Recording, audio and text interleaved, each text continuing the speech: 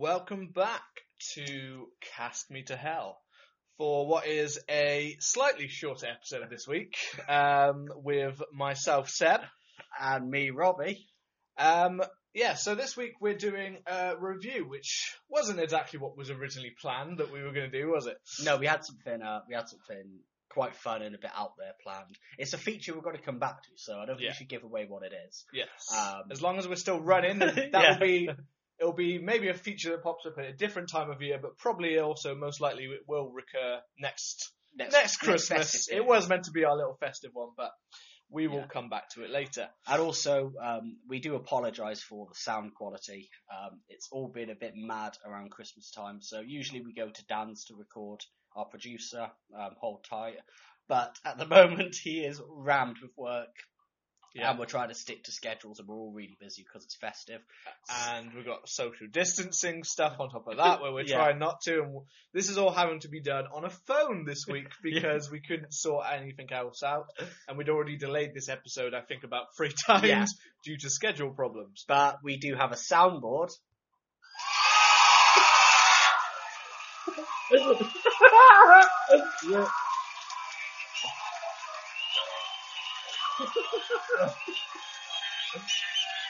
is way longer than I expected. Which we will use sparingly. Again, we have talked about these things before, and we've talked about our love of Always Sunny in Philadelphia, and if you've ever seen the episode where Dennis starts to get more and more obsessed with pressing the buttons on the effects when they're trying their own podcast, this is kind of what's happening now. So we apologise in advance if suddenly... Well, probably more Bobby decides to start hitting buttons just like...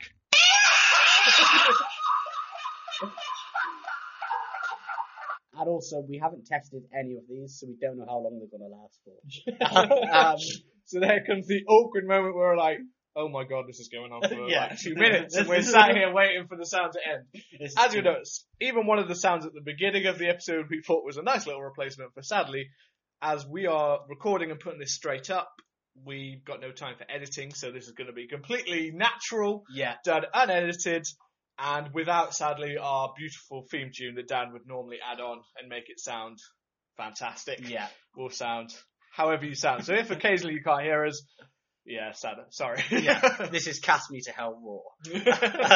Raw and late night. Like when Eddie Murphy wore that purple suit.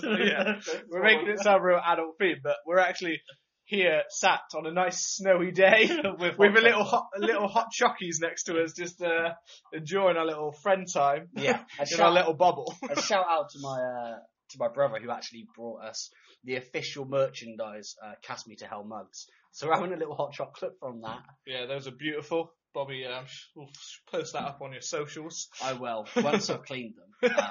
And also the beauty of having it, unedited is that I need to go turn the heating off because I'm really hot, man. So why don't you start us off whilst I do that by telling us how your Christmas has been and what you've been up to, Seb? Off you go. Right, so my little Christmas time. We haven't done. As everyone knows, it's been a weird freaking time of year. If you're listening internationally, I don't know what your Christmas has been like, but ours was pretty much cut down to just the Christmas day. We could only have a certain amount of households in ours, and it was all a little bit weird. Couldn't really see our family. So it's a bit of an odd one this year. But we still had a nice festive time. In terms of horror, I mean, there's not been too many horrors for me, I've got to be honest. It's been a ram roar of how many Christmas films can you fit in? Before you stop wanting to watch them. Yeah, exactly. Before we start, suddenly it hits Christmas Day, and even though they're still on after that for some reason, once it's at Christmas Day, I'm like, I don't. I'm alright with Christmas. I want to sit around and watch films all day. Yesterday, me and my partner literally spent the whole day basically on the sofa just watching films and TV all day long. What did you watch? Which I was perfectly happy with. What did I watch? That is a good question. Considering how much I watched yesterday, it's weird that I now suddenly can't think of what I watched yesterday. We just don't forget, do you? Like I that happens to me. Like I watch too many films like back to back, and I won't remember what I've watched. I watched we watched the Robert Downey Jr. Doolittle, which was not well received. But I was always like, nah, I'll give it my own go. I'll give it my own shout. And although it works all right, and Robert Downey Jr. is doing a weird Welsh accent, which is a bit like hit or miss. I'm not surprised. Why is he doing a Welsh accent? I think in the original story he's Welsh, Dr. Dolittle. So, and it had the CGI on the animals and stuff as well. Early on, it seemed it actually was working quite well, and then as the film goes on, it goes on this big journey, and it just completely loses focus, and it just goes off on a million different tangents. And by the end, I was just like, that wasn't great, was it? Is it as good as the Eddie Murphy? Well, I actually don't think I can say it was better than the Eddie Murphy one. I think I have a soft spot for the first one anyway. Yeah, I always confuse Doctor. I haven't watched that in a long time. Which is the one where he's really fat. That's Nutty Professor. Nutty Professor. Nutty Professor, the one, the most, Eddie Murphy does stereotypical black people. Yeah, that's basically it. That is it. And Eddie Murphy, that's all he does, man. Eddie Murphy, yeah. So that was one of the things I watched. How about you? What have you been doing? So obviously I've had 4 days off work. We're recording this on the last day. I go back to work tomorrow. I've just been playing video games. So I got Immortals Phoenix Rising, and I've basically just been playing that non-stop. Watching It's Always Sunny in Philadelphia, Peep Show. I haven't actually watched many films since we last saw each other. I think I've been so busy with Christmas shit that I just can't be bothered to watch it. I've been, a lot of the, to be fair, I've also been watching a lot of TV because I don't know why at Christmas I always am in the mood to watch like comedies. Yeah. So I watch comedies and the comedy Christmas episodes and things like that because it's just, I don't know, it's just easy to watch, but it's just the kind of thing I want to watch. Like any Christmas specials and comedies, I'll normally be like, yeah, I'll give it a go. Even if it's one I haven't like seen before. I did see a film that we're going to have to watch. I've added it to my Amazon Prime list. It's called High Noon, and it's about undead cowboy who comes back to hunt werewolves. It sounds awesome. That sounds like a pretty awesome, crazy premise for a film there. So that's we hope you've also had good holidays, but that's what we've been up to. Yeah. And today we're gonna be doing 2 reviews of films for you, and this is the first time we've done reviews. And this is the first time that we've recorded on a phone, so it doesn't bode too well. Yes, I apologise to those that want to hear these reviews. It may not be the perfect quality for those, and especially as one of our films was actually sent to us. Yeah, it's a short film. Yeah, called The Telltale Heart. And I think that's the first one we're going to talk about today. But they contacted you, didn't they? Yeah, they contacted us. So we follow them on Twitter. We kind of mutually follow each other. And they reached out and said that they would like to send it to us and that we would they'd be interested in us doing a review of it. And obviously, I think naturally when you hear that you're a short film, it can be pretty hit and miss. Yeah, especially if you think. I didn't know the background, so when you said a short film, I started thinking a student film. That's what I thought and as well. As I used to be a film student, I'd sat through student. I was the more theory side of film than the practical film. Although I did myself make a horror film back in the day. I think you did act in it. It was, and Blaze. I think maybe it's the second or third time he's been mentioned on this podcast. Is that when I injected him in the neck or something? Oh no, that was for college. That I made that one. Yeah, I have made other student films before. That one never even came to be completed. That one's the one when, if you remember, me and you went out to. There was this little hut that's by the side of a train track. Yeah. And what do they call it? It wasn't. The clubhouse. The clubhouse, we used to call it. People used to hang out there at one point there was this time when people would hang out there like every Friday night and things like that. It was just a tiny little shack by a train. It was not the safest place at all. Yeah. It was dangerous. But some people did it up. They built like a little furnace. They did. They put a sofa in there. And the furnace is where this comes into we were filming with that. I had some kind of, my murderer I had this quite cool like zip up thing I got from America, which was, it zipped all the way up to the face, which some chavs and stuff wear around nowadays. People think they're hard. And it looked pretty creepy, and it had the eye holes, and so that was it. And I got some syringes from my mum's work, which is also where you were. Yeah. And needles, and he went around killing people and things like that. It was a piece of garbage. But we were filming one scene inside, and we were trying to make an explosion, happen in the furnace. We did not think about the fact that if we put a large amount of gas within that furnace and then lit it, that the furnace was not exactly well made, so the gas wasn't spreading anywhere. It just stayed inside that bottom part of the furnace. So when I decided to light it inside, and Bobby was very near behind me, it exploded all over my arms. Yeah. I think I had quite bad burns that night because we were meant to hang out that night, and by the time you came back to me later, I was literally lying in like a cold room, like not being able to move. All the hairs on my arms You were had like been Mason burnt off. Berger, weren't you? You got a little bit burnt on the Yeah. face, I think. Your Yeah. eyebrows or something. Yeah, got my caught. hair got singed. I think my eyebrows were like gone too. All in the name of making a horror film, which was never completed. No. And the second one I did was actually just with Blaze, the one I did for uni, and that was literally like that was like an erotic. that film. was not actually a horror film. That one I tried to do something different, go away from horror, and I did. I had him like it was some kind of silent black and white shitty student. You know what I mean? Like we weren't even the proper practical side of things, so I was just making this up. And as always, I always do my things very last minute. And with this one, I did because I had no time to get anything sorted while I was at uni. I was back here for like the holidays, and I literally was like fast as possible. So we went back to the same area, the clubhouse. Ah, yeah, baby. And it was kind of some angsty, like suicide based. I filmed like with my phone at the time on the train tracks, and the only nice shot I got was literally I put my phone literally next to the train tracks, ran back from it as the train was coming. So I got this shot of like the train like literally hitting past. And I was like, that's a nice shot. The rest of it, I watched it back and I was like, I have no idea what this film's about. My strange. I don't know what it is. Yeah. I don't think I even had a plan or a story. So that helps me know, and also from sitting through other people's ones, and sitting through the ones that actually were meant to be on the practical side of things. We had to do one where we had to review the different people's on there. It was a shit show, I can't be honest. Yeah. Although some people managed to do some nice shots, it was bad. So I am very much in the realm of when I thought originally that this was going to be a student film, which is not, as far as I'm aware, it's not a student film. There's nothing about that on our little press pack that they sent us. No. I thought, what is it?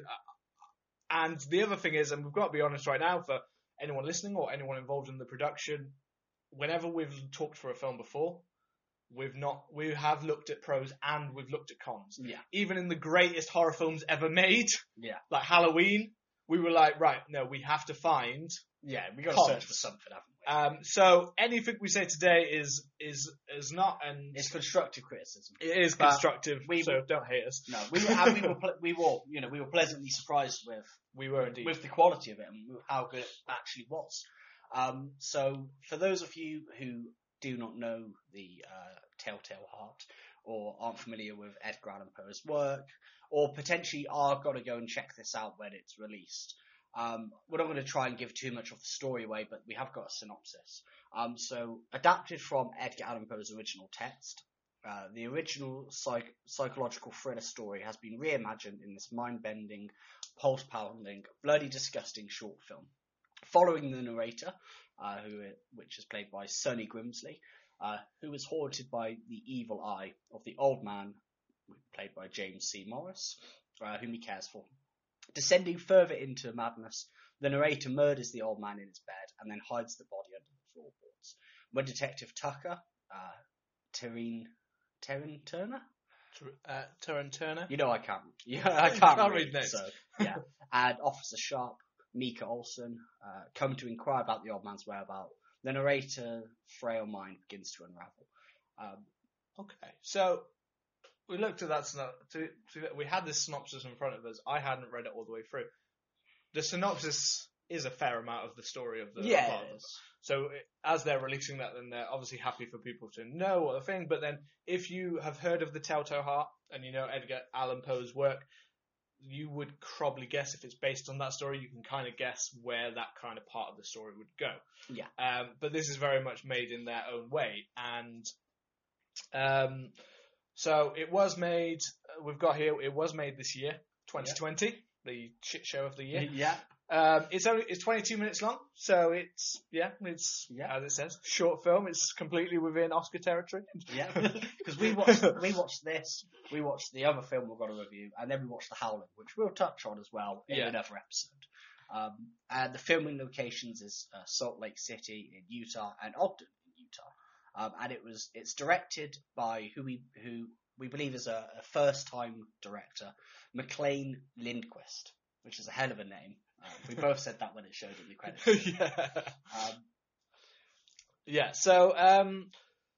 So what we were thinking of this is the first thing, as we said. So we were obviously very like, coming into a short film or a film that's been sent to us, you worry that it's not going to be good. Yeah. You're worried you're not going to enjoy it, that you're going to sit there going, oh my god, like this amateur filmmaker trying to make these. Oh, look at that! It's all about substance. It's all about style, so really no substance, and there's no story. Not the case here. I don't believe anyway. No. For me, I thought, okay, I'm drawn in, and I can see the essence of what they're trying to do. Straight away, I knew that they were going for Edgar Allan Poe's. Obviously, the narration straight away, that talking and voice of it, you can tell, right? This is very, this is very, the Raven. It's actually a crow, and it's still going. It's still going. There we go. It stopped. Yeah, it stopped. So when we first did this, because they kindly sent us over like a screening link, we put it into Seb's laptop, and for some reason Seb's laptop wouldn't load it, would it? No, it's been gay. We kept hearing the opening 5 or 6 seconds of Sonny Grimsley's monologue over and over before every time we were loading it, and then we put it on through my PS4 and it worked fine. Sonny Grimsley, I think he is.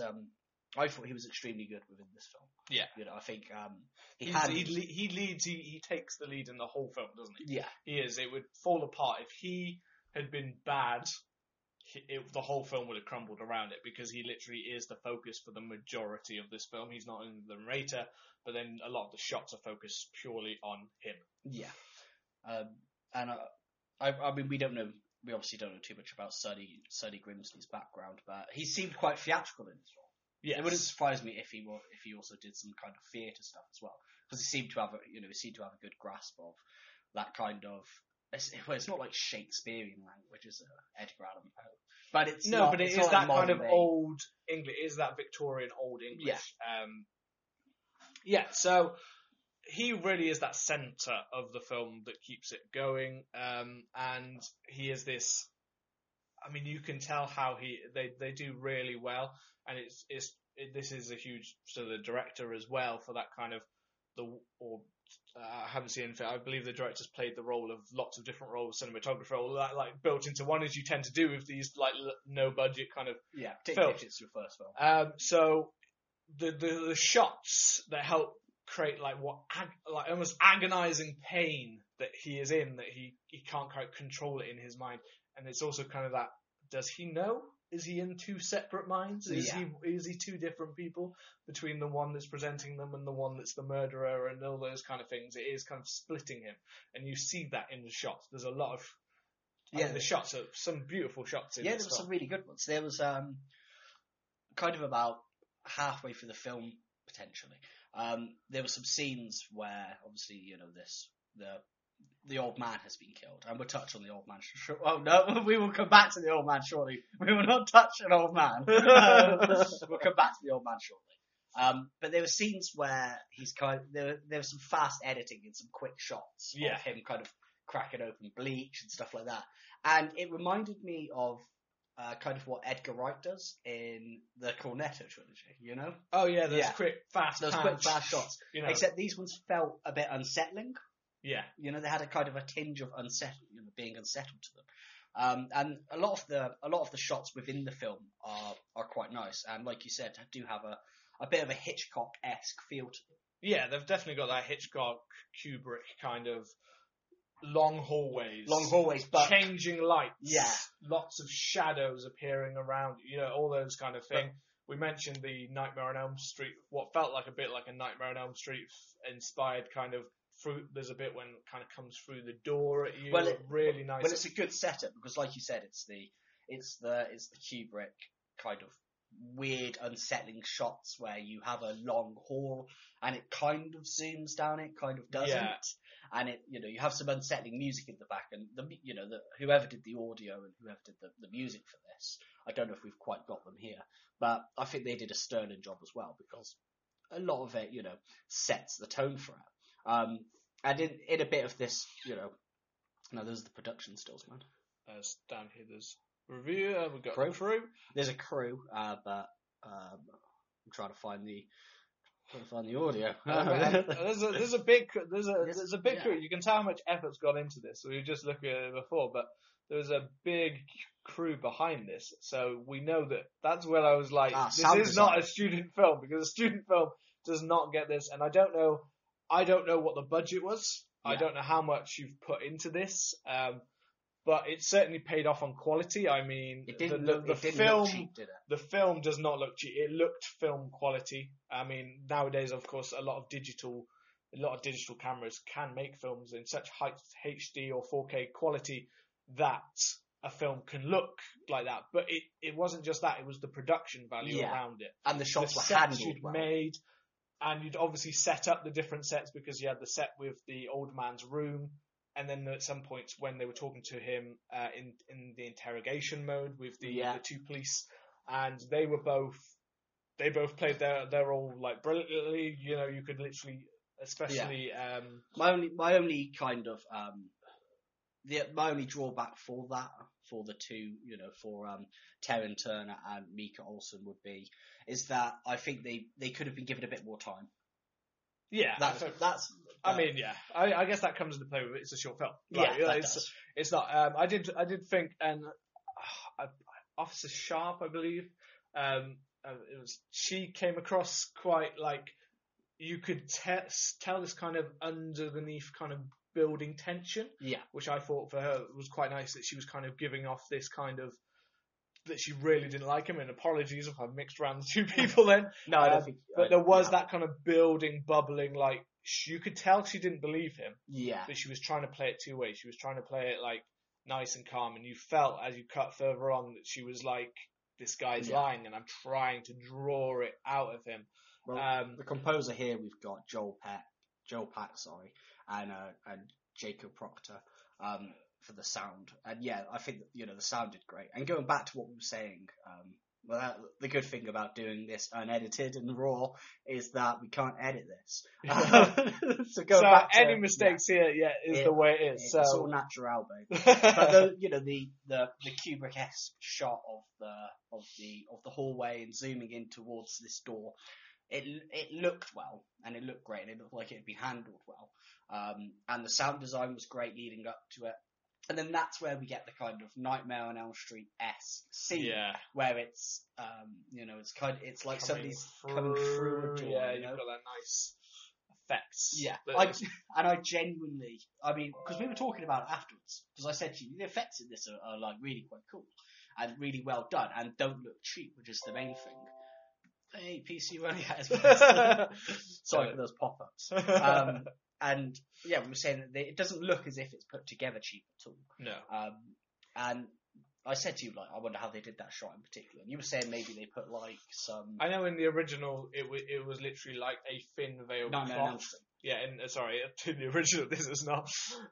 In Nightmare on Elm Street, they had this thin veil cloth that he kind of worked his way through, and to me it kind of looked like on the door frame they'd kind of done a similar, where the chunk of the door frame was gone and they'd kind of done that through. But again, it works so well, and it works so perfectly with the colour of the door, that it looked like the door was expanding. It genuinely looked better than that scene, the Nightmare on Elm Street scene in the remake. It genuinely looked better. When they did that. They did that CGI, but it still, that looks shit. It shows the use of practical effects is always going to beat out the use of CGI. And the old man's prosthetics look great. I mean, you even said, is that an actual man, or is that? And I was like, I recognised it. I recognised it was prosthetic, but you didn't. So I'm easily deceived. Yeah, I'm like a T-Rex based on movement. But no, it looked great. And yeah, as I said about the lighting, I think that's the one that had the biggest impact. For a lot of these, it is kind of these dark shadows and kind of lights. But there was, like we both said about it, there's a scene with the knife on the floor. Yeah. And the red light that was reflecting Yeah, within and the room and piercing through the kind of background. as the actor comes in the background, and you're just kind of seeing all that effect, and I don't know, it just worked so nicely, that kind of shot. That was when we were just kind of talking for a while about, wow, this shot was really nice. And there were so many like nice cut shots like that, like in the bathroom with body parts and things like that. Cool. And they look really good. You know? Yeah, they didn't look the cheap, old man clawing under the floorboards, and in that classic Tato Heart, And I said that the most recent reminder I have of the Tato Heart was The Simpsons, which is where he had Lisa saying, she could hear the beating of the heart where she'd hidden the little thing she'd created under the floorboards. So that's kind of where my mind had gone to there. And I mean, we've got a director bio from McLean Lindquist here, and it says that he's a first-time filmmaker. We don't know whether that means that he's had a history of kind of student films or went to film school or anything like that. Yeah. But it does say here that he kind of bills himself as a classic horror cinephile.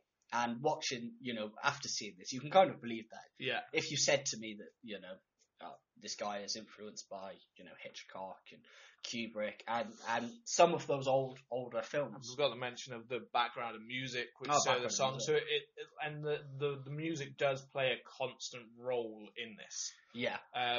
With that, a constant background, it does kind of feel like the music is perfectly going along with the story, which looks like some cut up kind of mashed together, Yeah. You have student films where you've got a piece of like a song that they really liked, and then they're like, oh god, how do I edit this to make it work with the rest of the film, instead of just being that, they haven't done something like that. It has got a lovely score going along. Yeah, it's got really good. I remember back in sixth form when I did media studies, we had to put together a trailer for a horror film. And naturally, I was back then still a massive horror fan.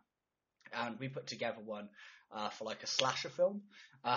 And when we went to show the trailer to people, it didn't. The audio hadn't synced up, or the audio had broken, so there was no audio. So me and the guy who I was doing the project with just did the audio on the spot. So we just made like do it with our voices, and that's what it was kind of like. It was just like a mix mash of things that we thought sounded cool at the time. Yeah. But Lindquist has definitely put together a very well put together piece of work here. Yeah, it is. As I said, we most of what we had about this film was positives, because I mean, I'm not going to lie that maybe that's partly because we were coming in with low expectations. Potentially. That wasn't because of talking with them. It's just, in general, whenever you're sent things, you're straight away worried that, it's not going to be good, and how you're going to talk about it in a nice spotlight. I think that's if it had been bad, we may have just ended up being like, no, sorry, we can't review this in a But we decided once we watched it, we're like, and I think that also comes back to our background, because we're more than happy for people to send us short films for us to review, or if Blumhouse want to send us Scream 5 or Halloween Kills or something like that to review, we'll see. We're open for that as well. But you have a background of like film studies, that kind of stuff, and I'm a musician, so I've worked on music videos, and some of the music videos I've worked on have been great, some have been a bit of a shambles behind the production, and then sometimes people have gone on to create films from that. And I do know quite a few videographies. What the fuck? Videographers. Yeah, we can't edit that out. So I've known quite a lot of people who have done that, and I know quite a lot of people who do bill themselves as directors. And when people kind of say, I'm making a short film, I mean, for me, we roll our eyes a little bit, because we're like, I know you, mate. I know what you're looking at. Sometimes you're going to be pleasantly surprised, but more often than not, I'm not pleasantly surprised. I'm sat there going, I don't want to watch this anymore. I'm a couple of, and that nature did continue even at the start of this. Even in the first few minutes, I can't say I was drawn in straight away. I was a little bit still apprehensive, like, what am I about to sit through a am I about to sit through a 20-minute monologue? Yeah. You know what I mean? And that wasn't anything to do with the acting. That was just my own thoughts in my head going, you know, and McLean Lindquist, I mean, and we said about student film, but there's no way I believe that he's not done lots of little he's probably worked mini on stuff projects before. and worked on background things or worked as part of a secondary director or things like that in the background, just to do some little things or even just years of student films, because no one I've ever seen can go in and do these straight away off the bat. You know, they're not that. No one can be that good and has that knowledge of you need to cut your camera teeth quality or those things. But he, as I said, they did have quite a big crew behind this, much bigger than definitely. when I watched it. I literally thought, oh, these actors are probably all a part of like making it, putting it together, writing it. They're all just, you know, that kind of. And again, that was me thinking student film, but this is made to much higher quality than that. And I would watch something that McLean Lindquist does again. Yeah, and I'd like to see what he could do. So if you make another short, obviously, we'd speaking out some as they have us, we'd obviously like to see another one if you're not too pissed at us after this. And I'd love to see what if he got to the stage where he was given because we don't know what the budget is for this. I don't think it's said in the EPK, but which is the electronic press kit for those who aren't in the know. I would love to see what he could do with a bigger budget and potentially longer films as well. Yeah, absolutely. I think in terms of direction quality, absolutely there, and obviously it's still in a kind of using people and using well-known actors and things like that. And yeah, so this film, obviously we're a horror podcast, and we did kind of talk about the fact this is very Edgar Allan Poe. Yeah. And quite often I put those more into almost thrillers with a hint of horror. Yeah. So I wouldn't say if anyone's watching this and they want a full-on gory horror or anything like that, this isn't that. No. This is very much the classic Victorian, almost like the Victorian whodunits or things like that. It's very much that kind of, and you should be expecting that. It's Edgar Allan Poe inspired, so it is very much that kind of. And it also in the film, something I was going to mention was it has a very. I couldn't tell what time period the film was trying to be set in. Yeah. I was a little bit. The detective who showed up at the door kind of looked like he was a 1950s. He was a bit hard-boiled. LA noir style detective. Yeah. And then, but then the other officer looks like a modern day police officer. And then obviously you've got Sonny Grimsley's character, who was obviously a bit Victorian. Yeah, looks like I was about to say Downton Abbey, but a Victorian, servant kind of thing. And the old man dressed in the. Almost a Christmas Carol, Ebenezer Scrooge kind of.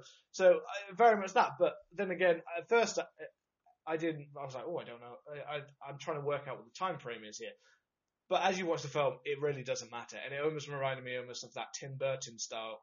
If you've seen like Batman Returns of Batman, in his, it very much looks like a 1950 city, but a lot of it takes place in the current, like when it was done in the late 80s.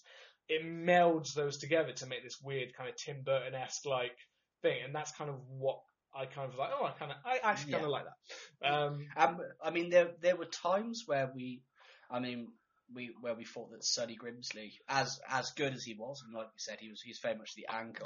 This was not due to performance. No, it wasn't due to the performance. As one of the things, the performance worked throughout. I think this was maybe a little bit where we thought, and this is one of the minor cons, and we were like trying to search for things. Out of all of the nice things we've said, was one where we just, I think I remember mentioning this, saying that I just felt that some of the monologues that he does, I felt like they went on a little bit too long at times. Yeah. So he was talking and talking and talking, and sometimes it felt like it went from creepy to cartoonish or hammy. Yeah, a bit hammy. It felt very theatre, very dramatic. Yeah, didn't feel film. It felt like this is the kind of monologue I would expect if I was sat in a theatre. It's not what I would expect if I'm sat in a film for a long time. And it kind of felt like I just started to think, why are the officers kind of listening to why are they I feel like it felt like they'd start to cut him off and be like, yeah, okay, like, we get it. You know what I mean? You're giving us creepy monologues. We've got the point, kind of. But, so when he was doing the narration, it worked perfectly. It was more when he was sat with the interrogation, and it kept having these minute-long kind of short monologues, and you kind of felt like silence could have got there easier than, you know what I mean? Yeah. But again, it wasn't anything to do with the performance, because he performed so well in all of those scenes. It just felt like it either needed an edit or a little cutback. Yeah, potentially. But that was literally, and again, that's just us and our perspective. Some people may have absolutely loved that. Yeah. And people who are huge Edgar Allan Poe fans probably would absolutely eat that up. Or people who love theatre, because sometimes it did feel like a theatre piece brought onto film. Yeah, definitely. But I mean, have you got anything else to add about it? No. I mean, we've talked about some scenes that we really liked and loved, and the shots, the production. It was alright, and literally I would put my verdict down to a big, pleasant surprise. Yeah, definitely. You know, and that's a good thing. And we both said that, didn't we? We Yeah. were both like, well, it was good. You know? Yeah, it was good. And yeah, we enjoyed watching it. And as you can see, this was meant to be a mini review, and we've talked a lot longer than we expected to. So you can see that there was enough to draw from. If this was a really poorly made film, we would not have been able to find much to draw from. No. We would have literally talked about this for 5 minutes and then be like, yeah, that's all we can give it.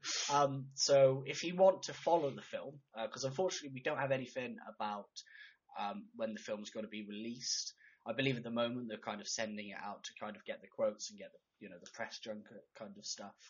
So we don't have anything about when, where this is going to be distributed to. Yeah.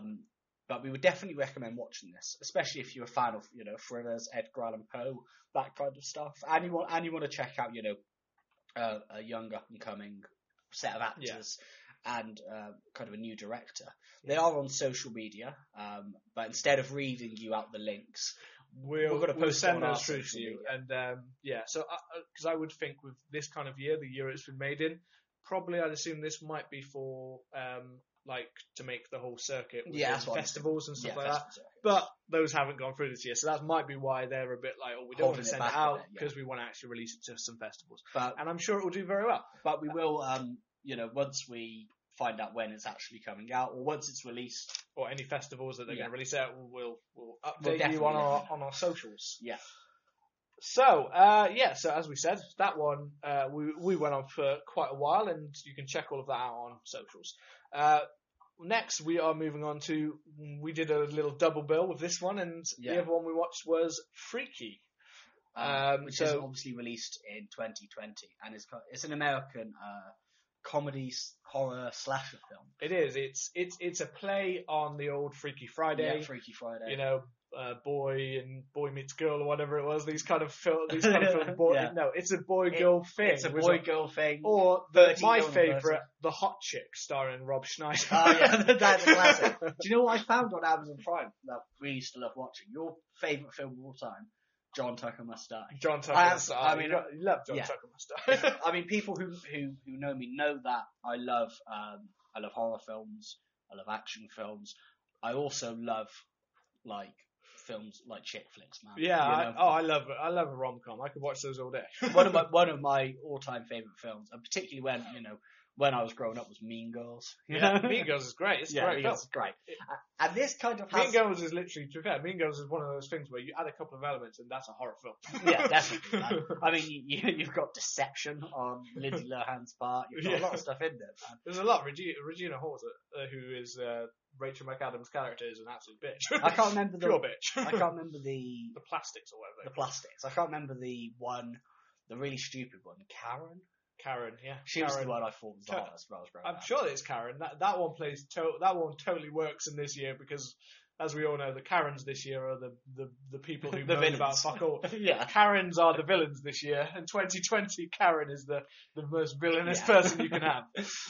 But this film is put together by Blumhouse Productions. It's directed by Christopher Landon and it's produced by Jason Blum. And it's written by Michael Kennedy and Christopher Landon. And it stars everyone's favourite hope, Vince Vaughn. Vince Vaughn, big time. Catherine Newton, Katie Finneran, Celeste O'Connor, Misha Osherovic, and Alan Ruck. So, Vince Vaughn, obviously, you know him. You know, he's a big time actor. He was in Jurassic Park, The Lost World. The Lost World. I mean, Vince Vaughn has been in quite a lot. I mean, I can't name how much stuff. He's been in lots of things, and he's been in horror before. He was Psycho. He was Norman Bates in the Psycho remake. Which not is a well-received remake, but he showed that he could do creepy, and he was very creepy in that film. It wasn't his fault that film was a failure. It was the fact it was shot-for-shot remake, which no one asked. Because it also had William H. Macy in. Julianne Moore was in it. Julianne Moore. Was Viggo Mortensen? Yeah, he was. I think he was the. He was the boyfriend. Yeah. That goes looking for Marion Crane, and I can't. Anne Heche was Marion Crane. Yeah, and so remember that cast list quite well. I haven't seen that film since I was very young. But I've seen it once, and I don't want to see it again. But I kind of now want to watch it again. I don't know why. Strangely. And Catherine Newton, who was in things like Big Little Lies, and she's also now been cast in Ant-Man 3 as his daughter, even though his daughter already was cast. Well, there we go. So there you go. She's very good in this film. So this was made on a budget of $6 million. Dollars, that is. As we know with Blumhouse, it's not cheap, but they like to make things with a low relative. Yeah, I mean, budget. to be fair, some of them they literally give them only a couple. This is slightly higher than some of theirs. I mean, even Scream, not Scream. I don't know what production Scream's got. Halloween remake was $10 million. So this isn't that much lower than that. I mean, part of me thinks Vince Vaughn's paycheck was probably about half of that. But yeah, they make films for very low budget, and they have to be very concise. So Blumhouse, the reason they've been so successful is because they'll make it for no budget. It could even do rubbish at the box office and still pretty much break even. That's why they only give it a certain amount of money. And the box office for this was $14.8 million. Now, bear in mind that this only got released in the United States. Yeah. So this wasn't released in the UK. It was released barely anywhere around the world. It was released on video on demand, but I believe that's only in certain places in America. We don't have video on demand over here. We were taken by an unknown entity to a protected international waters where we watched this film. That's all we can say at this point. It's a little secret. Yeah. But so 14.8 million so far. And we don't know if that includes all of the video on demand. And it was literally, this was one of the last films in cinemas before majority of them closed down. So it literally was in like a week, maybe 2 weeks before it then. Yeah. That's it. We're all shutting down. Your film is, and I think it was maybe re-released a little bit again, but yeah, it's not been in cinemas properly. So it's been a case of anywhere you can see it is where you can get it kind of thing. And I was very excited for this when I saw the trailer. So was I. I was so hyped, man. I sent it to you, didn't I? Yeah. We need to see this film. I mean, I loved the idea of Vince Vaughn being in a horror film as a mass murderer. Which still lives. We touch on how good that actually works, I think. And just the idea. Yeah. I love the idea, and I love the idea, and we've mentioned about the kind of thing we might do, twisting a normal film into a horror film. Yeah. Ooh. And I love that kind of thing. That was a little touch on.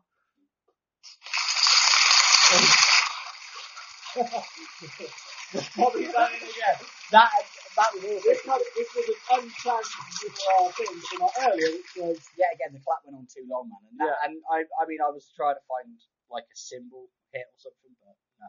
So sorry, apologies. For some people out here listening, every time we play one of these effects, they start to be like, I thought that this was a well-made production. I thought that these were respectable young men. Every time you play one of those effects, they're just like, they're turning into some terrible daytime radio show. Like we just watch our followers drop. Just fart jokes all day long.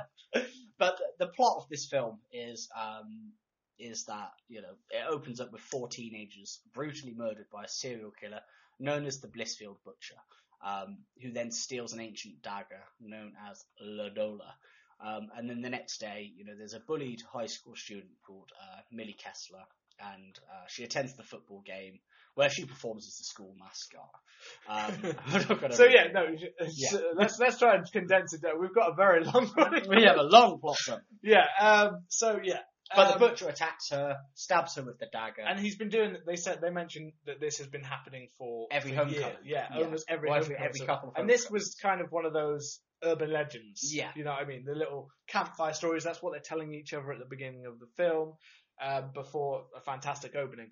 And so the girl Millie, she's down a lot. She's kind of thin. She's treated like she's ugly. She's never ugly. Yeah. I mean, that's the only weird thing I found. Like we both, I think you said We that. both once. said that. You're like, she's not ugly at all. Yeah, She's we both like even before she does a little transform, doesn't change her appearance. She just Yeah. dresses more slutty. Yeah. well, yeah, that's all they seem to do is they're just like, okay, we're going to cast like, a relatively like beautiful actress as like a downtrodden. But they didn't really try to make her look that. No, apart they from the fact that her like dress sense was kind of like jumpers and stuff like that, which I Yeah. thought. I was Doesn't like, she matter. looks nice. I was like, Like a lovely lad. she doesn't look like a slut walking And- around well- the school. Well, it's not that she makes herself look like a slut. She just becomes like she wears like her sister's leather No, jacket. she and looks becomes like a badass. she looks hard, like a badass. Yeah, Yeah. she goes with like and a it hard, doesn't really change. intimidating look. And Yeah. puts her hair up. No, Catherine. Yeah, so Catherine Newton is 100% not ugly. Yeah, it's a very weird. but Never it's- is at any point in this film. But it's like when they cast Zac. I haven't seen High School Musical, but they cast Zac Efron as like a. I'm imagining they cast him as like a loser, and it's like Zac Efron's not going to be a loser. Come on, You definitely have not watched High School. I've never watched. He's High not School meant to be a loser. He's like the high school basketball leader. Musical. Okay. He's like their he's like their captain of the team. Okay. I think it's Vanessa Hudgens who's more of the shy. Oh, little, so still again, still a beautiful person. I was more thinking of the classic. What was the Freddie Prinze Jr. one with he makes a bet about this I girl. can never who's remember really- what it's called. There's a beach scene. She's She's all all that. Yeah. She's all that. And yeah, that kind of one where they've dressed a good looking girl, but they've given her glasses and Yeah. they've given her ponytail. I made her and like again, skirt hunch and over. they act as if glasses and ponytail suddenly. You're a dog now. You're a dog. You've gone from it's the second someone puts a ponytail up and puts glasses on, and now you're a dog. Even though some of the most beautiful women in the world probably do Yeah. that every day. And then you have like Sixpence None the Richer, Kiss Me plays, and somebody walks in slow motion. And the whole film does it has that kind of like high school, like rom-com feel to it, doesn't it? Yeah. It's so cool. And It's got a little bit of the woke. The woke. They've got the gay best friend who's very much about non-labels, and you've got. Yeah. But sometimes this annoys me because they power out on too much. It's not. It's actually used as quite a funny element. It's amazing. The gay best friend, who I can't remember his name. Well, I can't remember anyone's name. He makes a joke early on with like a black guy's got a sausage dog. Yeah. And he's like, What does he say? It's a sausage. I love a black sausage or Yeah, something. I like that. love your black wieners. Yeah, I love your black. And there's also a great bit where, so obviously Vince Vaughn, who, I mean, honestly, if they said to me, like, Rob, you can remake like a Friday the 13th, and who do you want to be as, Jason? Vince Vaughn's fucking amazing. Yeah, let's. We've talked about that yet, so we'll come right to that scene and say let's finish off we kind of went midway yeah. through. We're gonna get it very fair. Basically, she's there is a killer. There's a killer who is Vince Vaughn's killer on the loose. The Blissfield Butcher. She has these friends. Good at that. She's not a big fan. This is basically the classic Freaky Friday. Like she's having. Yeah. She's not. Her mum's an alcoholic. Her sister's a cop, Yeah. which plays into the story. And her Daddy's mum dead. drunkenly, her dad's dead. That plays another part. And her mum's meant to pick her up one night, and she's left there. It doesn't completely play the whole Freaky Friday thing because it doesn't obviously switch mother and daughter or something like that. But No. she is left, and then one night after the football game, along comes the Blissfield Butcher, who hunts her down. Because you thought a major part of the story was that that the Blissfield Butcher knew what the dagger do, and it's a very cool concept that we actually suddenly came up with because this isn't what the film plays. In the film, it's that he doesn't realise that when he stabs her with the dagger, that it actually is going to swap their bodies around, and he didn't realise that was going to happen. Swap their souls over. What we thought at one point was that it was actually going to be that he knew that, and every generation, the reason he kept popping up every generation is because he'd swapped to a brand new soul, which is a very cool idea for a horror film in its own right. And I wouldn't be surprised if that was potential sequel, because Yeah. I would imagine that this film would make enough money to warrant another or a prequel or something. Yeah, so that's the basic setup. That's it. They swap bodies. They wake up the next morning. Classic Freaky Friday. And oh my god, she is in Vince Vaughn's body in a what looks like a crack den. Yeah, with a literal crackhead. who actually tries to suck with, his dick. with weird body and animal parts all around her. And he wakes up in her mum's bed. And Catherine Newton does a very good, completely she plays it very emotionless, simple, kind of looking around as if she hasn't had a proper meal in years, that kind of thing. It all works really nicely, and now here comes the thing of, oh crap, I'm in the body of a man who's now being hunted because they've seen his face because she gave the description of what he actually looks like. So she's in the body of someone being hunted. How does she make people believe her in classic way? And now we've got in Catherine Newton's body, Vince Vaughn's Blissville Butcher is now free to roam in an unsuspecting body, and he quickly gets to work on many of her high school bullies and goes after friends, teachers.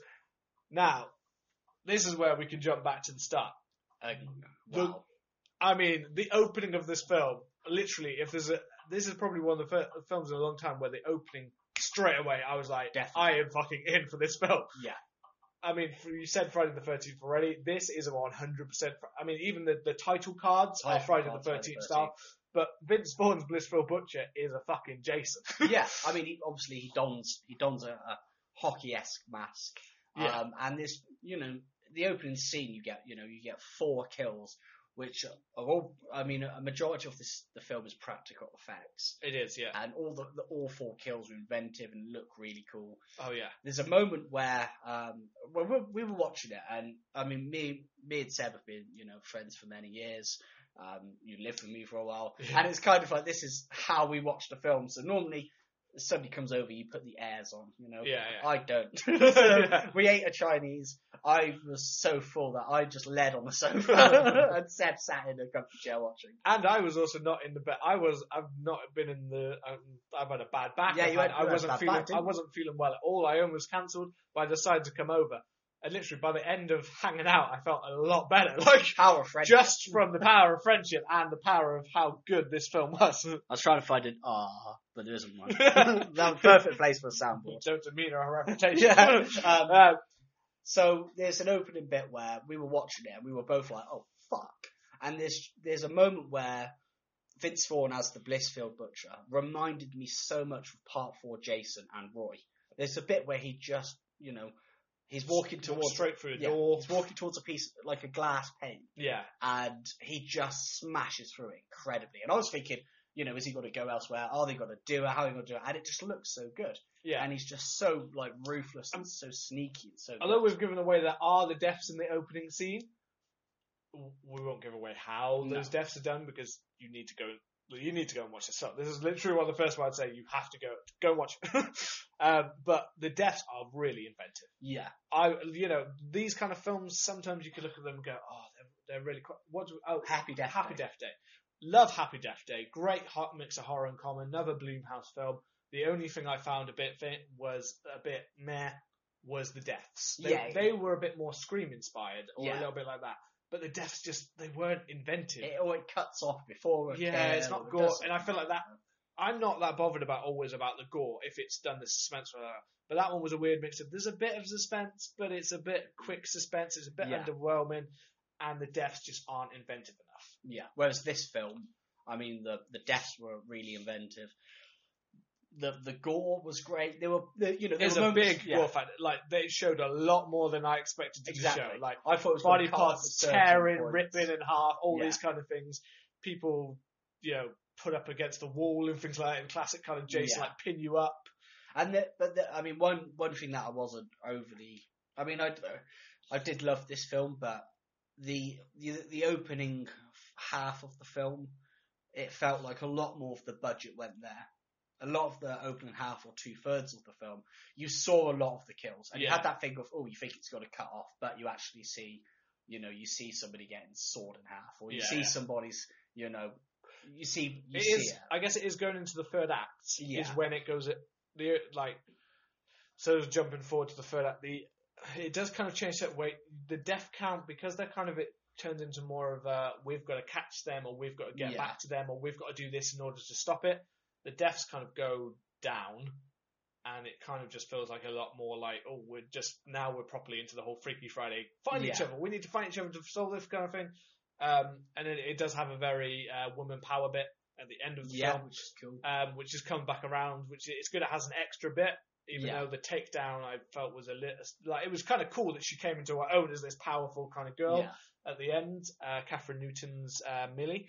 But at the same time, it did suddenly feel like, oh, okay, he's gone. Yeah. Like, it was pretty cool, but it does, as I see what you mean, that you have a lot of build up and you had a lot of like long periods of like quite a lot of like deaths coming at a good rate, and then it just kind of stops for a while, and it does kind of mellow it out for a little while. And then some of the kills become a bit more off screen. Yeah, you do get a few more off screen. It does feel like, you're right. That opening scene felt like is definitely. I felt like it was going to be. It brings you to such a high early on, and then toward the end it kind of does go down. I wouldn't say it goes, Not down in in quality. entertainment. No, it's just the kills kind of become a bit off screen. Yeah. And that kind of stuff. And I thought it would have been the other way. I thought you'd have had the off screen deaths at the start, and then building towards the Gordons. But then that opening scene just then did make us like giddy. Yeah, it made us. We were like so happy. We were like, oh my god, look at this! This is so cool. This literally made me want. Now I don't know what they're doing for a sequel and things like that with how the film ends. Again, not going to ruin how the film ends. But it did make me want a prequel of the Blissfield Butcher. Like Vince Vaughn just going around in. I mean, we're not getting a new Jason film till God knows when. So, but if you made a film that was based similar with Vince Vaughn as the go around Butcher and murdering in this inventive way, I'm like, I want to see like Blissfield Butcher through the decades. I want to see what he's done to these other homecomings. It definitely had that potential there, and Vince Vaughn himself was incredible in this film. Yeah, he's really good, playing up both sides, his comedic elements and his like darker sides that you've seen him do before. Because at the start of the film, he's silent and he's not there. Yeah. We don't want to give too much away. Yeah, it's quite nice though. In the last few years, Vince Vaughn's been doing a lot of indie-based films. Yeah, where he's been playing a lot darker. He's been playing like corrupt cops, and he's been playing like a prison Nazi and things like that. He's been doing it Brawling Block 99 or so. Yeah, which is grim apparently. Yeah, like it's apparently quite like violent and thing. I haven't seen it, but it apparently is really good. But he's been playing up those roles. He's been trying to get more into the serious side, I think, less comedy side. Yeah. But here he gets to play out a nice mix of both. Yeah. Because him as Millie, also it works. It's not too stereotypical. There is a kissing scene. Which is it's really funny. It's like really like you're kind of cringing, like, and you're just like, what the fuck? But it works really well. It reminds me of when Jack Black does the girl in Jumanji. Yeah. And doesn't play it. You're there like, oh, this could be so bad. It could be really bad, and it could be funny for about 5 minutes, and then it doesn't. It wears off. They don't overplay those moments too much. So he doesn't go into too girly mode. Ooh, I'm grossed out by this. Doesn't go into that much. If anything, she's more. Millie in Vince Vaughn is more like kind of amazed by things like, oh, look at that. Oh, she's got dick. Yeah. Crazy, yeah. And then, I mean, you know that I love a good horror comedy. But sometimes they're fairly hit and miss. A lot of the jokes in this actually landed. I would say majority of them did. There's an incredible part, shortly after the switch has happened, where Millie, in the body of the Blissfield Butcher, tracks down her two best friends, and Nyla and Josh, and he's chasing them. Because obviously this is the Blissfield Butcher, and they're chasing after him and they're throwing stuff. They're like throwing spoons at each other and stuff like that. And there's a great bit where Josh just screams, I'm gay, you're black, we're both gonna die as they're running away. And it's just things like that, It has a level of nice meta horror humor and self-awareness of it. It did. But without being too far. Yeah, without being too meta. Yeah. It played it very nicely. It does. It has that lovely balance. Like I said with the Vince Vaughn as Millie, like the Blissfield Butcher's body, and with their humour, all those little bits do play out really like it does it just enough. Not enough to be annoying, not enough. Even with the boyfriend being kind of changing between like I like you, I like you, and then I don't know if I like you like this, and then that kind of bit. it plays it out just so much, and it hits that peak that we slightly mentioned before, and then it kind of just calms it down after that. It doesn't go, right, let's keep going with this kind of thing. So I mean, we've mentioned earlier, like the tone, not the tone, but it kind of is like a bit of a roller coaster early on, and then it not dips, but kind of goes steady for a while, and then it does go a bit up at certain points, and but I haven't got too many cons about this. No, or me. Because it's one of those. You have films which are like going to be deemed as like this is a classic because it reinvents the genre. Yeah. This isn't that. No. But it takes elements from, such as when you've got your Scream, or even I said cons about Happy Death Day, still Happy Death Day. It's just so fun to watch. Yeah, it's just an easy viewing film. And I would probably say that it's between Freaky and The Invisible Man as my two picks for 2020. Yeah, because I think I went into a lot of them with I expected them to be good, but I didn't expect them to be quite so good. I don't think either of them are particularly revolutionary. Bits of film. I still haven't watched The Invisible Man. It's awesome. I've got it. I haven't watched it yet. But it's almost like it does it in a way in which both of these feel very modern, but kind of play back to the original source material. So the original, the Invisible Man, it follows closely to the original in feeling, and obviously not so much in plot. It's a more modern adaptation, and Freaky does it does play and it does feel almost like a Mean Girls or a She's All That or something like that. And it is like you enjoy those films because you know that they're throwaway easy films to watch. Yeah. They are just like that. And this does play up on if you know those films and you like horror films as well, then you'll see all of those tropes in the film, and they're all played up and twisted in a really nice way. Yeah, it's one of those films that I could, there are certain films that I have to be in the mood to watch. Yeah. I have to be in the mood to watch The Godfather. Oh yeah. If you said to me, Rob, which is the better piece of cinema, The Godfather or Freaky? I'd say Godfather.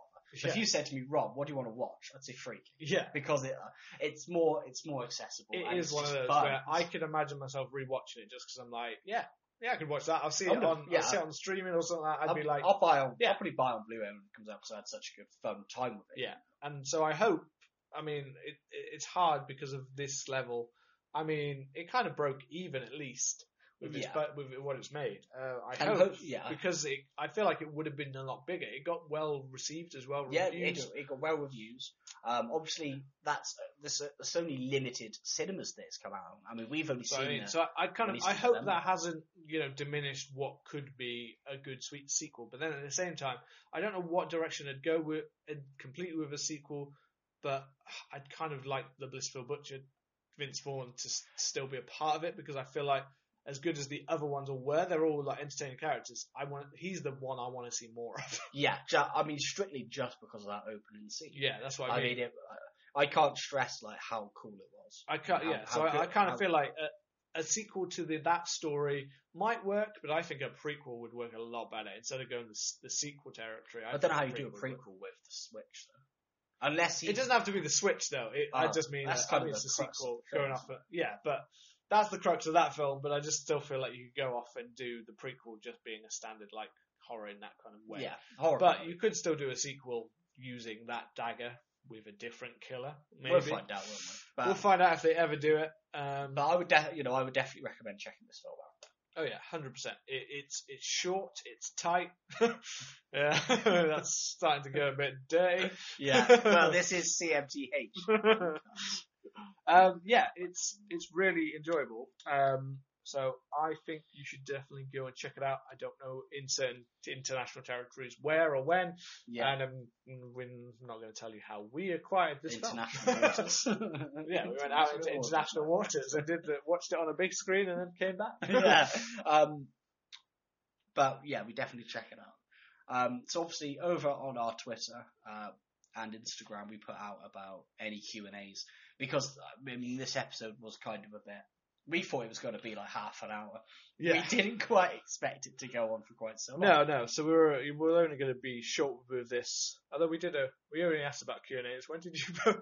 Was it yesterday? I was too busy playing video games. Yeah. I messaged you saying, "Oh, what time are you coming over tomorrow?" And then as soon as I sent the message, I was like, "Oh shit, I was going to put it up every day to try and get them up." That was what I was expecting. This is our on-screen tip. Me and Rob are now going to fall out. Yeah. You didn't have it, but still. Anyway, we don't know who it, but we did get. We got Phil. Yeah, Phil from Horror Project podcast. What was the other one you got actually before that one? The other one I got was somebody who every time we put something up on Instagram, I'm not gonna name them because I don't want to body them. Yeah. But every time we put something up on Instagram about like, oh, what films are you watching? How's it? That kind of stuff. They just say it's their birthday. It was like, hi, it's my birthday. My birthday. My birthday. And it's kind of happy birthday again to that person. I wish you happy birthday. Every day of the year. Every day's a birthday, man. There you go. He took the time to message. Yeah. But Phil from the Horror Project podcast, or Horror Podcast Project, I always get it wrong. Definitely check it out. Is kindly asked us, what is the film that we're looking forward to most in 2021? And I'm guessing we probably both got the same answer for this. I feel, I mean, there are lots of obviously great horror films, some that have been like pushed back and stuff like that. But I mean, just to get straight to the point, I mean, we've already said it's a hard balance between me. I think it's Halloween Kills for me. Yeah, and I think it is for you too. Yeah, I feel it is. Purely based on how good that first one was. That first Halloween 2018 was. Scream 5 is a close kind of coming up behind it, I think. Yeah, Scream 5. I mean, I have my own reservations about it, don't get me wrong. Oh, absolutely. That one I'm less. I feel like Halloween Kills, I feel like I'm still going to definitely just enjoy. Yeah. I mean, there's no way. It doesn't matter even if it's like half of the. Yeah. My leg just keeps tapping away. So if you all have heard throughout this whole podcast is a weird humming noise, that was probably my leg tapping. Yeah. I feel like even with Halloween Kills, even if it is not nearly as strong as the first one, it still would be 10 times better than the majority of the sequels. I still think I'm going to enjoy it. Yeah. And Candyman, I'm also looking forward to. Oh, that's the Candyman. Candyman is the same. I'm looking forward to it. I'm apprehensive sometimes with some parts of it because I'm a bit like, I really want to see that film, but I can't work out where they're going with it. Which is nice to have a trailer. I've watched the trailer and be like, is it a reboot? Is it I don't know. Carry On? I don't know if it's the main actor, Mati I can't pronounce his name. And he's been in loads anyway recently. He was in Aquaman, and he was in Watchmen TV series and all that. Was he in Lovecraft County as well? I don't think so. Else? I don't think he was in that one, but I'm not 100% sure on that. I could be wrong. Yeah. But anyway, I'm not sure if it's him transforming into the Candyman. It's like a legend where it kind of gives an idea like he might be actually transforming into him, but I can't actually tell if that's just the Candyman getting his head. Yeah. I believe Tony Todd's meant to be in it. I think you hear him as a cameo or something. You hear him. I don't think he's fully in it. Which makes me think that he's either. And they've done these there was a nice scene released where it was like puppeteer kind of thing, which was really cool. So visually it looks awesome, and the actors in it look really good. The visually the way it's shot, but I just don't know what way it's going, and if it kind of made it at times look a bit artsy. I'm worried it will be too. I don't know like that. I think, but I hope not. I'm hoping it's going to be like they've just tried to be minimal on the marketing, which is what is the best. I mean, for me, it'll be interesting to see what how Nia DaCosta does with it. Yeah, because I know she's got Candyman. I think she's been given the new Captain Marvel.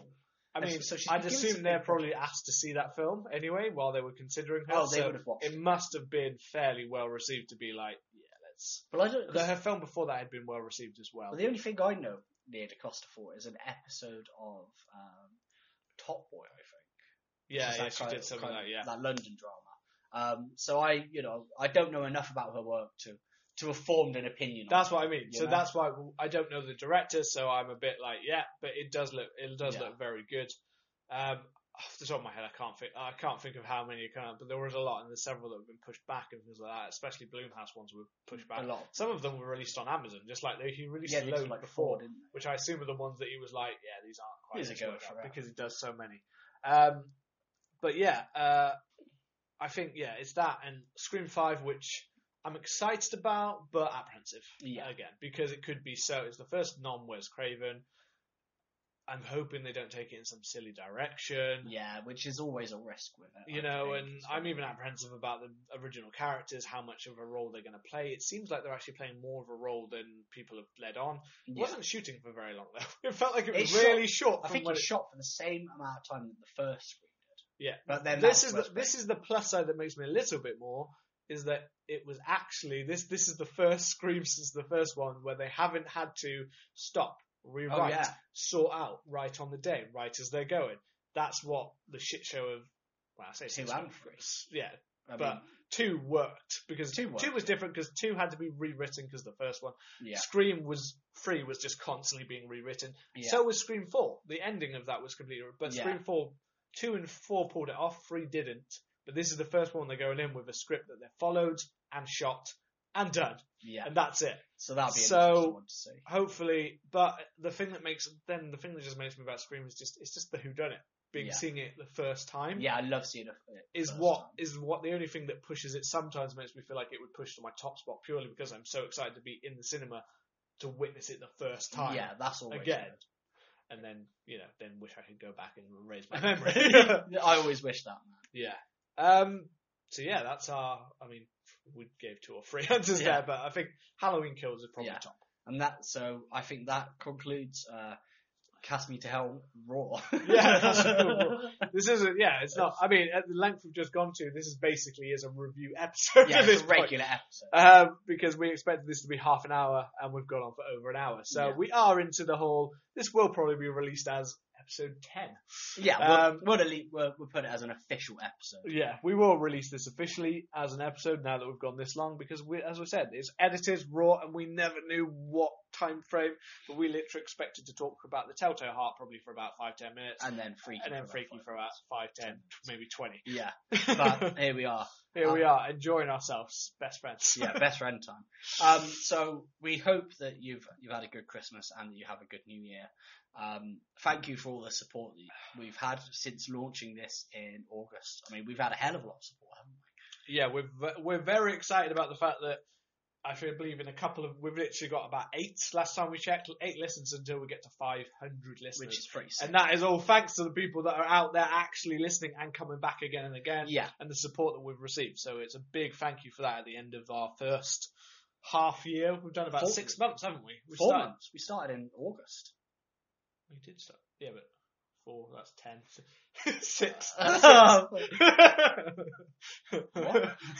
No, September, October, November, December. 4 months. Oh, why am I thinking of it as longer than that? You're a teacher, man. Yeah, I'm a teacher. I messed that up. It is 4 months. See, I'm not the stupid one. Yes, there you go. See, I'm thinking that months are longer than they are. Yeah. I don't know why. But thank you for all of the support. I always think August is midway through the year. Yeah, that's okay. That's your brain. Yeah. I'm special needs. Yeah. Well, thank you for all of the support over the year. Over the past 4 months. Yeah. 4 months for regular humans, 6 months for Seb. Yeah, for me. It's been longer for me. Please hit the subscribe button if you'd like to have the episodes automatically downloaded and be notified of when we release a new one. Absolutely. And leave us a review if you enjoy the show, and it means that we get to reach more people. And again, we'll be back with you sometime in January. Yeah, we'll be back as per. We'll be coming back with a new episode. We won't reveal what that is yet because again, it's so unclear at the moment. Yeah, but and we've also we'll be back very soon. And again, keep sending us if there's any messages you want us to say during the thing. We can try and answer them in the next episode as well. So. And this is where the theme music would be, but instead we're gonna go for this. Bye.